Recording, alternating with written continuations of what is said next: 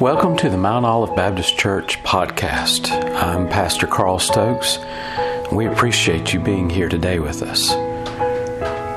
Our desire is to preach the Word of God effectively and clearly so that you can understand God's desire for you in your life. Dear gracious Father, Lord, we praise you that you've given us this time to come and to be in your house, to worship you, to exalt you, Lord. We're here to magnify your name and to allow your Spirit to speak to our hearts. Lord, as we study your word and as we seek to understand your desire for our life, Lord, may you guide us and may you strengthen us in our faith. In Jesus' name we pray. Amen. Turn with me in your Bibles to John chapter 1. Now, last week we kind of started out with talking about going fishing, and the whole purpose of our being a church is to reach those who are lost, to reach out to those who are still in sin, to help people to understand and know the love of Jesus Christ, and to help people to hear the voice of God in their life. You know, one of the things that I don't know if you really heard it last week as much as you should have, but when we tell other people about Jesus Christ, we're not leading them to Jesus. We're just simply being used of the Holy Spirit. He leads them to a saving knowledge of Jesus Christ. And when we try and reach people who are lost, and when we try and help those people who are unaware of God's love for their life, we're just sharing with them what God's done in us. We're not saving them. We're not, and look, even if you sit there and you pray with them a prayer to accept Jesus into their heart and life, you didn't save that person. The Holy Spirit led that person to a saving grace of Jesus Christ.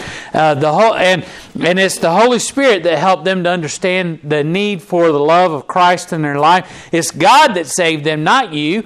And it's nothing that we did. It's simply that we're being willing to be used of God to share our story, to share what we have experienced. And in doing so, hopefully, they'll understand how wonderful it is to accept Jesus into their heart and life. Well, we're going to take a next step on, and we're going to talk about fishing buddies today. Isn't it wonderful to, if you do so? Now, I confessed last week I don't do a whole lot of fishing, but I imagine a lot of people that do go fishing, and I appreciate those who do fish that have extended invitations to me to go fishing with them. I love to go and do that, and hopefully enjoy doing some of that to understand why it is that you like to go out and stare at the lake or the pond for hours on end.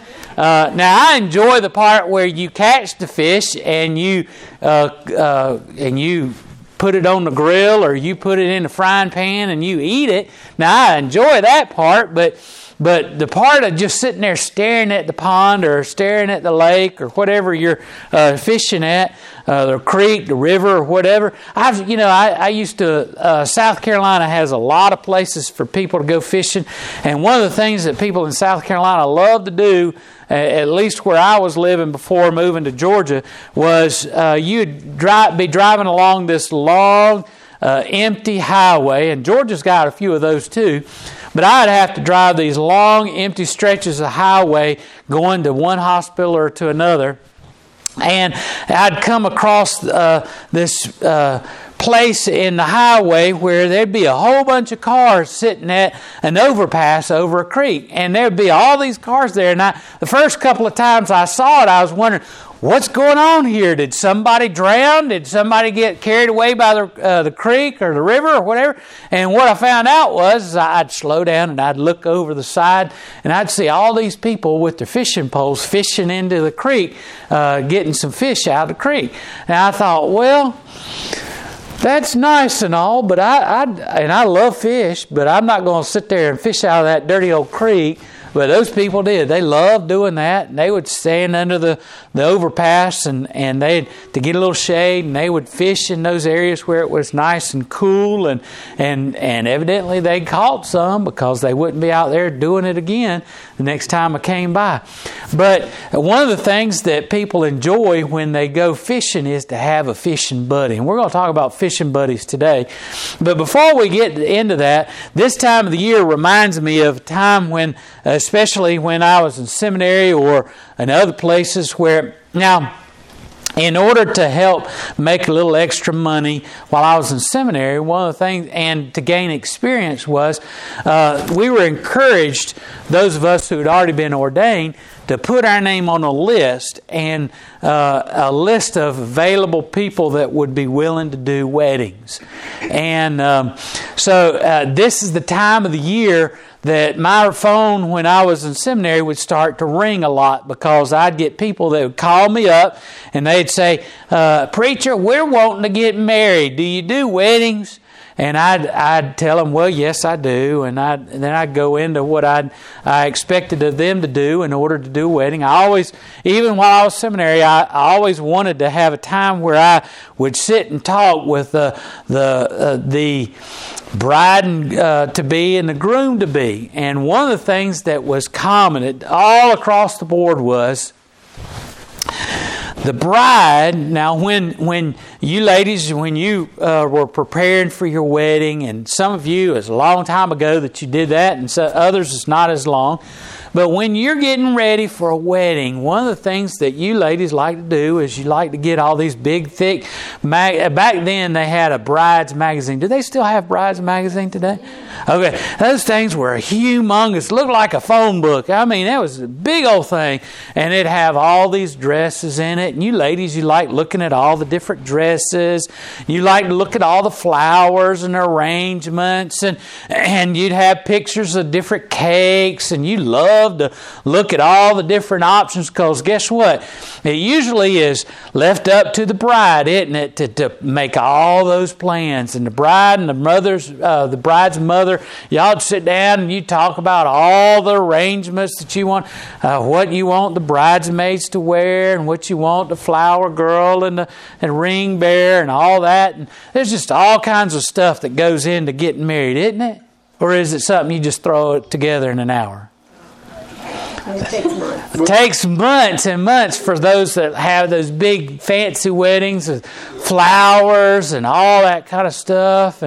And so, you ladies, when you prepare a wedding, your thoughts are that one special day, that day when you're going to walk down the aisle and get married. Now, for the groom doesn't think all about all that, do they? No, their mind is on when? Their mind's on the honeymoon, isn't it? Yeah. Life after marriage, not life before marriage. But you're not thinking about that day when you're... Usually the grooms, they're kind of dreading it, aren't they? You grooms, the grooms, because most of those guys, you never see them in a suit any other time in their life, except maybe when they get married.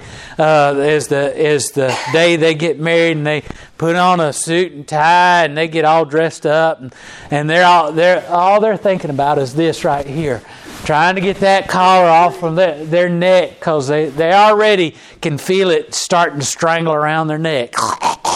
Because they're not used to that tie, and they're not used to getting all dressed up and fancified and gussied up, and I've done some weddings where the guy he'd come in and I had to tell him, "Son, take your hat off. I'm not going to marry you with a hat on."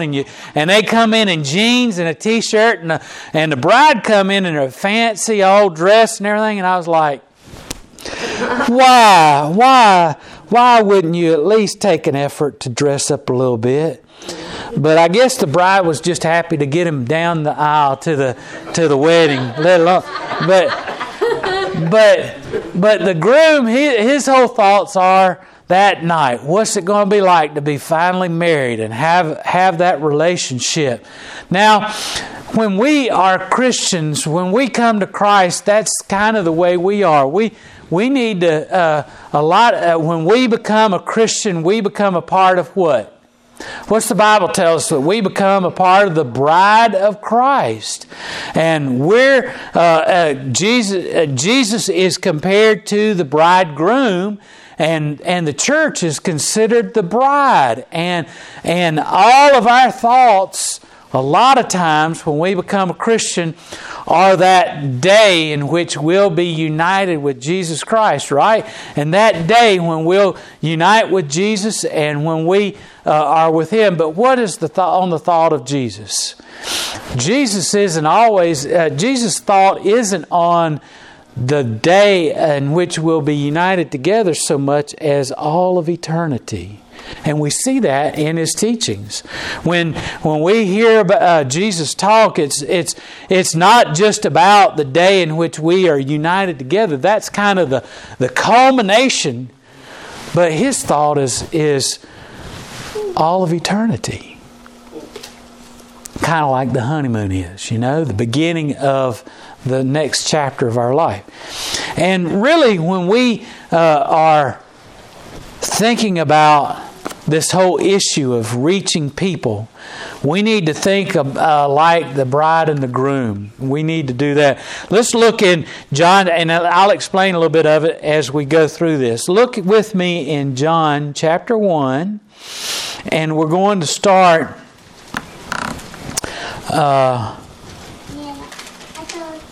around verse 15. Look at verse 15. John, having witness of Him, crieth, saying, This was He of whom I spake. He that cometh after me is preferred before me, for He was before me. Now, who's He talking about? He's talking about Jesus, right? And He's telling His disciples, and He's telling those who are around Him that He's preaching to. Now, this is not John, the writer of John. This is John the Baptizer. This is the one that we call John the Baptist. That's how he got his name. John the Baptist they started calling him John. That guy that was out there baptizing everybody, and so he got to be known as John the Baptizer. And so John, the voice crying in the wilderness, John, the guy that was out there in the wilderness in camel's hair suit, and he was out there and he was eating locusts and honey, and he was telling people what? Repent, for the kingdom of heaven is at hand. He's talking about Jesus Christ. And so John, having witnessed Him, he was telling people, look, it's not about me, it's about Jesus that's coming. It's about Him that's coming. And of His fullness having all we received in the grace for grace. For the law was given by Moses, but grace and truth is come by Jesus Christ. No man having seen God at any time, the only begotten Son, which is in the bosom of the Father, He hath declared Him. And this is the record of John, when the Jews sent priests and Levites and from Jerusalem to ask him, Who art thou?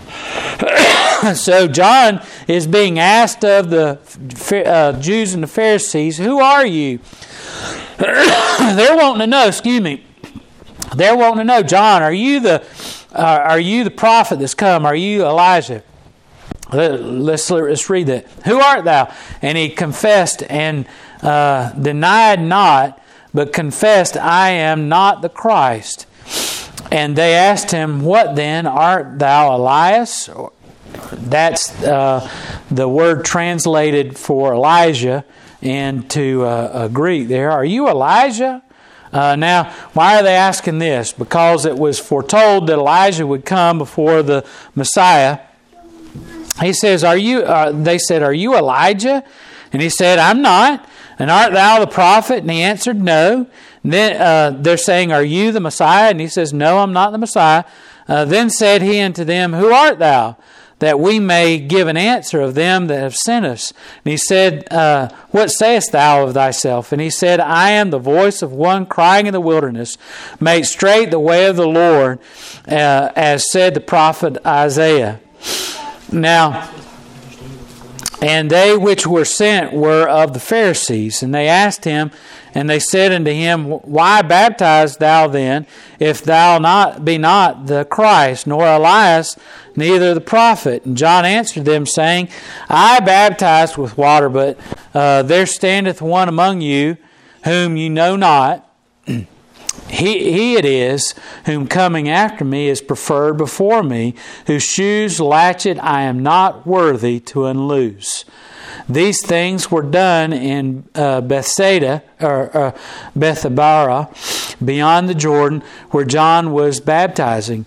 And the next day John, seeing Jesus coming unto him, and said, Behold, the Lamb of God, which taketh away the sins of the world. So now we see John, he's been given all these questions. Who are you, John? Are you the Elijah? Are you the one who's coming that's the prophet? Are you the Messiah? Are you the one that we're looking for? And John says, nope, not any of those guys. He says, I'm just one that's declaring that there's coming one.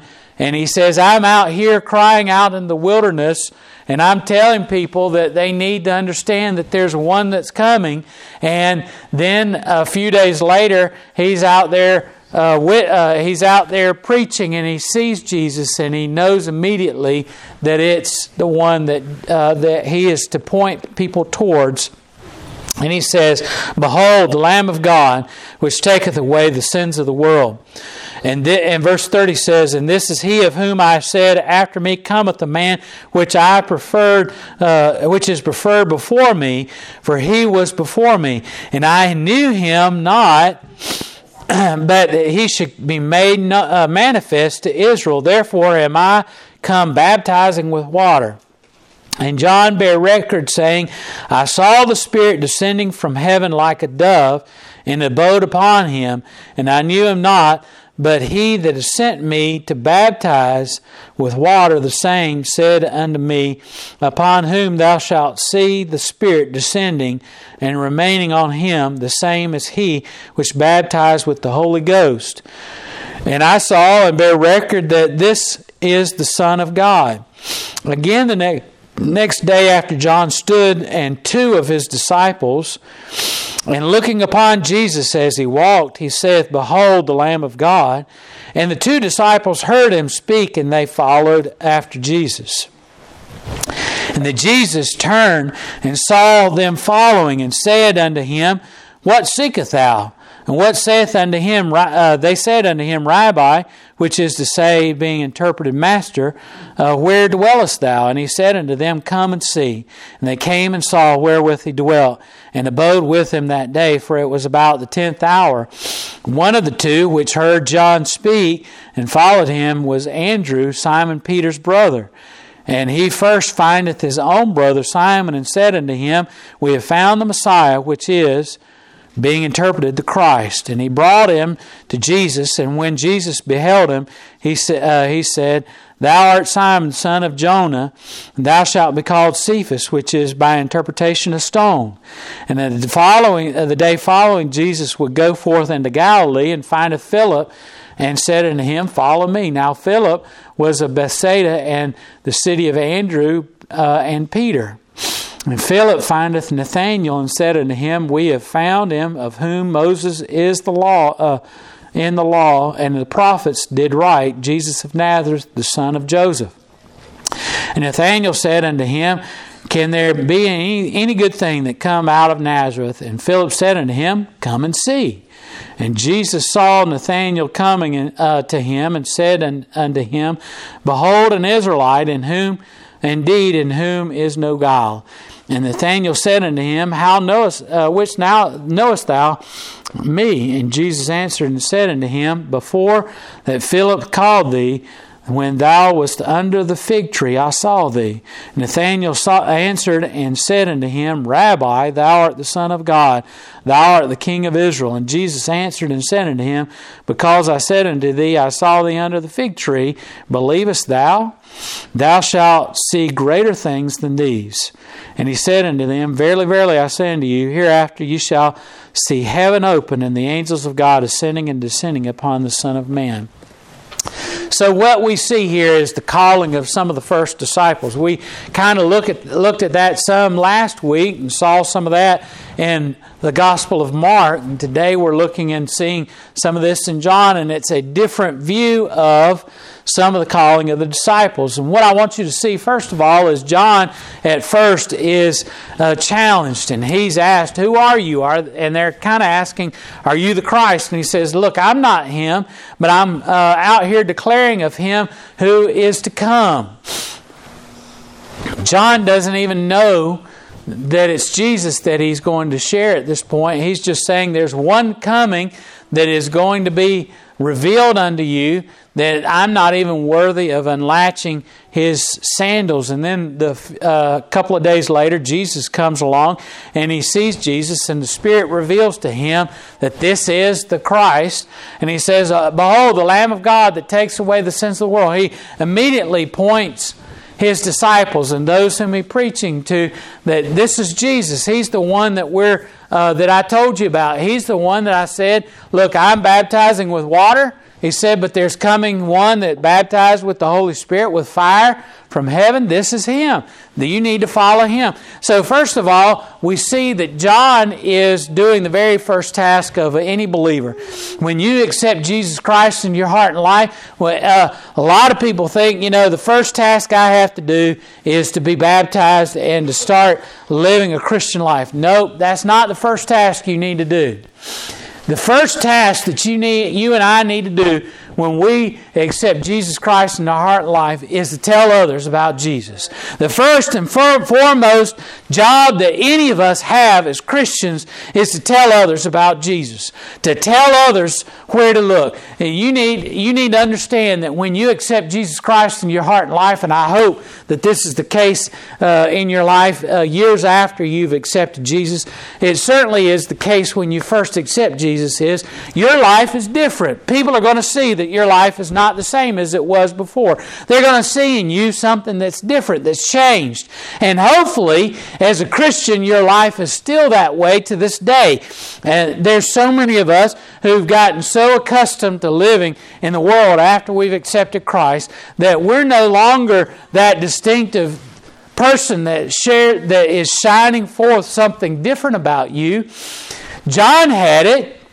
John was out there and he was saying, look, there's coming one. You need to repent. God's plan is at hand. Something's happening. Something's going to happen. You need to be ready for it. You need to get ready. You need to get ready. But we don't do that anymore, do we? Well, as Christians, a lot of times we get so caught up in the Monday, every day, day in and day out of life that we lose our message. John never lost his message. He said, look, it's coming. And with each succeeding day that Jesus didn't come, he'd get more and more excited. He'd get more and more excited about the fact because guess what? He realized something that you and I need to realize too. Some of you have been Christians for 20, 30, 40 years. Some of you maybe even longer. Think about the day that you accepted Christ. In my life, when I accepted Christ, I was just a little child. And I was just a first grader in school. I remember the day like it was yesterday. I remember sitting there in school and I was thinking, what is life all about? We talked about that this morning in Sunday school when we were studying Ecclesiastes. Solomon, the wisest man that ever lived, he said in Ecclesiastes 1, everything is vanity. Vanity is vanity. Everything is vanity. He says, look, life is worthless. It's meaningless. Why? Because Solomon had been blessed of God, and God had given him everything that his heart desired. Why? He was king of Israel. He had, without being blessed with the Spirit of God upon his life to have great wisdom, he already was getting great wealth and great standing, and he was the king. That might not mean a lot to some of us, but it should mean a lot. He was king. So he had anything he wanted. He had all that he desired. He had everything. And Solomon, even at that point, realized everything is just useless. It's futile. It's vanity. He says later in Ecclesiastes, it's here today and it's gone tomorrow. It's just like the flowers in the field. You go out there and you pick some of these little flowers out in the cemetery. Not some of the ones that have been put there by others, please, but some of them that are growing, that are out there, that are wild. You go pick some of those flowers and you put them in your house. In a day or two, what's going to happen? They'll be dead. They're here today and gone tomorrow. Solomon said, look, the flowers of the field, they're here today to give all kinds of beauty, and tomorrow they're just dead, and they're nothing more useful than throwing into the fire to get a fire going. He says they're just kindling. They're useless. Solomon said, such as life today is special. It's all nice and everything like that beautiful flower. Tomorrow it's just a faded memory. It's just another day. And all of life is vanity. We think life is so special, and but everything is just going on and on and on. Monotonous. We talked about it just going on and on. And life can get that way. Our Christian life can be that way. But the thing that we need to understand is, with each succeeding day, if you have Jesus Christ in your heart, you ought to get excited with the passing of every day. Why? Why should you be more excited today than the day you got saved? I'll tell you one good reason. We're one day closer to Jesus coming back. We're one day closer to seeing Jesus face to face. We're one day closer to being in His presence and being able to worship Him. We ought to be excited for today, because yesterday we weren't as close as we are today to Jesus. And tomorrow we'll be even closer. And we ought to get excited. And John was one of those people that realized that. He said, you know what? Today is more exciting than yesterday, because I'm going to be closer to the kingdom of God. God's kingdom is coming. I know what's about to happen. It's coming, and I'm excited because it didn't come yesterday. That means it might come today. It might be that tomorrow is coming, and I'm closer today to tomorrow than I was yesterday, because yesterday was 2 days away from tomorrow, and tomorrow is closer today because tomorrow is just tomorrow. And he just, everything about him was getting more and more excited. You've ever seen one of those people that they're just always excited about something? And John was excited because he said, there's coming someone that is great. You need to understand, the Spirit of God came down and lighted upon Jesus Christ, and now I know it's Him. And you need to realize that it's Him to follow. That's the second thing. Not only as a Christian, as a follower of Christ, do we need to get excited every day that we get to live for Him, that we get to be closer to Jesus Christ. And in our Christian walk, not only do we need to be excited, but we need to, secondly, realize that we have the privilege of pointing to Jesus. John said, my whole task is not to be the Messiah, but to point to the Messiah. He says, I'm pointing you to the way to Christ. I'm pointing you to one who is greater than I'll ever be, who's greater than I'll ever dream of being. He says you need to see Jesus Christ. And in these verses, if you just even go over to verse 35, he says, after he sees Jesus, and he says, behold the Lamb of God. He says, look, he's basically saying, look, to his disciples, look, you need to see Jesus. You need to follow him. And he says, go after him. Don't follow me. Follow after Jesus. Our task is not to create a following after us. It's to create a following after Jesus Christ. Our role is not to get all the kind of praise and admonition of all of our friends and those people. Look, our task is not to be the top dog in Pelham, Georgia. Our task is not to be the greatest in Georgia. Our task is not so that everybody knows who we are. Our task is to let everybody know who Jesus is and to tell people, you follow him. Don't follow me. Don't follow me. Don't get all excited about getting to come to see me. My role is to point people to Jesus Christ. And that's what your role and my role should be to this day, is pointing people to Jesus. Look, there's one that's coming. You need to see him. It's Jesus Christ. You need to follow him. And that's the great thing about being a witness of Jesus. You say, well, how can that be great? Look, you don't have to worry about letting people down. Guess what? If you put me on a pedestal, if somebody puts you on a pedestal, guess what? You or I are going to fall. One day we're going to let somebody down. I love Robin with all that I am.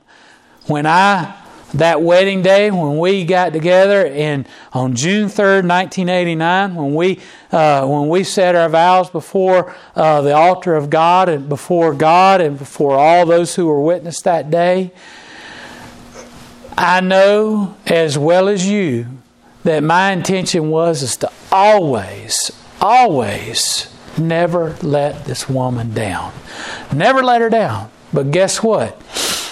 After nearly 30 years of marriage, there's been one day or two that I might not have been able to live up to that. You know what I'm about to say, don't you? I might have let her down. It might have been that I was supposed to do something and I forgot to do it. Or she was expecting me to do something and I didn't do it as well as I should have. There might have been a couple of times. Now, I never forgot our anniversary. Let me just say that. And I want to promise you, I've never forgotten that. But there's been some husbands that have forgotten anniversaries, forgotten birthdays, forgotten special days, and that's letting down a little bit. Valentine's Day, I never forgotten Valentine's Day or anything like that. But there's been other things. I've made promises to do this or that. And let me tell you, as a human being, we tend to let each other down from time to time. We tend to falter. But there's one that's never faltered. There's one who's never going to let you down. It's Jesus Christ. And when you show Jesus to other people, when you say, look, don't look to me as an example, look to Jesus Christ, guess what? You have the privilege of showing people the perfect example and never having to worry that He's going to let them down. Never having to worry that you're going to let somebody else down because you're pointing to Jesus. And that's what our role as fishing buddies needs to be, is always point to Jesus. Third thing is, look, what's common with each of those people that gets called in this passage of Scripture? Did you see it? Did you see it? Oh, it's almost time. It's almost time. Last thing, did you see what happened each time? Let's look at it again. Look back here with me.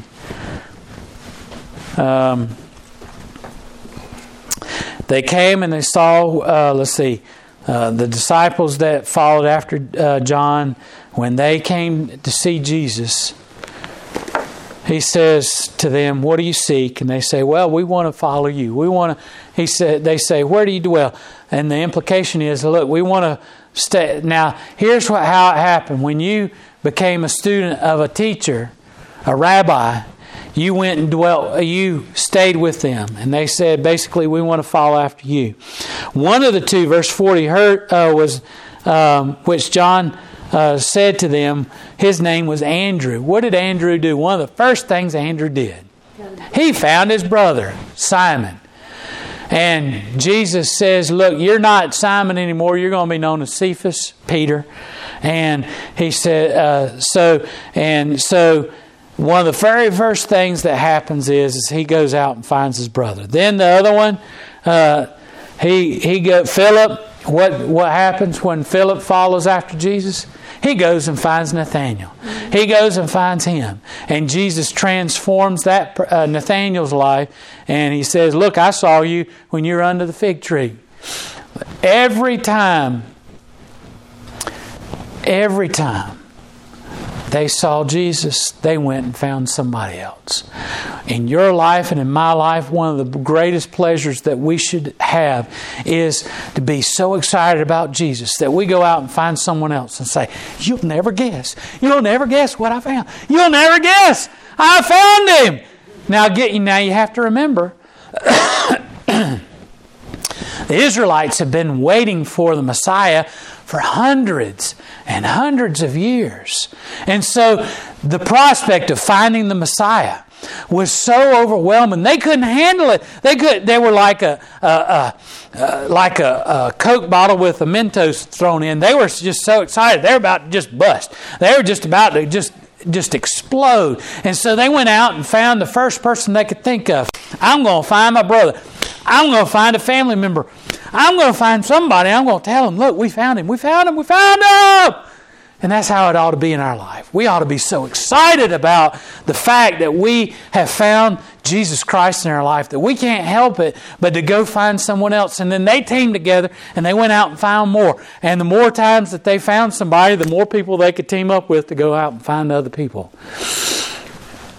And throughout the Scriptures, Jesus tells them, go 2 by 2. Why?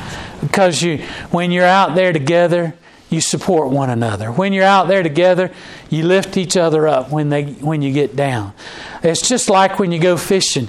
You're sitting out there, you're able to talk to somebody, and when you think, man, we've been sitting here for 3 hours and nothing happened, then the other person can say, yeah, but guess what? You remember I pulled one this big out of there the other week. Maybe we'll find one over here where I pulled them out.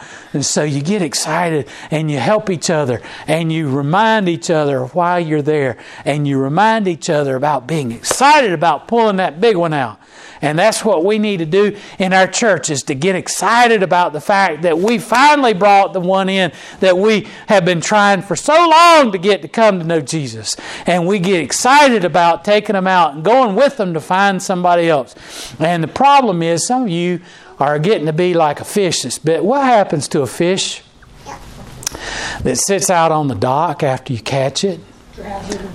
Well, it dies, and then what happens? Stinks. Ooh. But you put that fish on a line and put it back in the water, what happens? They stay alive, right? They keep swimming around until you're ready to take them home. Some of us have gotten like that fish on the dock. Whew. We're starting to stink. And nobody wants to be around that fish.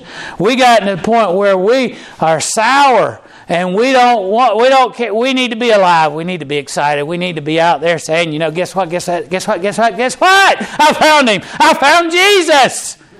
And tell other people, are you excited about Jesus as that? Or are you starting to get a little stale? Are you excited about what Christ... Look, Jesus said, I've got living water. What's living water? Water that bubbles up, water that's excited, water that's infused with life. And that is a metaphor for the Spirit of God. Some of us might need to talk to the Spirit of God again and say, my fizzy's not as fizzy anymore. Can you shake me up a little bit? Can you get me excited, Lord? And I dare you to pray that prayer. I dare you to pray it. Because guess what? He'll do it. He'll get you all excited. He'll get you all... And all you got to do is remember, we're one day closer to seeing Jesus. We're one day closer to being in His presence. We're one day closer. One day closer! It's just like a little child. Some of you little ones, do you get excited the week before Christmas? Huh? Yeah, you get excited because you're counting the days. You don't wake up in the morning and say, "Oh no, tomorrow's Christmas." Now you might say that about school, going back to school, but you don't say that about Christmas or your birthday. You're all excited. Why? Because it's one day closer, one day closer. We need to be saying that ourselves. We're one day closer to seeing Jesus, one day closer to being in His presence, one day closer. And you ought to be excited, and you ought to also be worried about others that don't know Jesus, because they're one day closer and they don't have Him. They're one day closer to His return and one day closer to being left behind.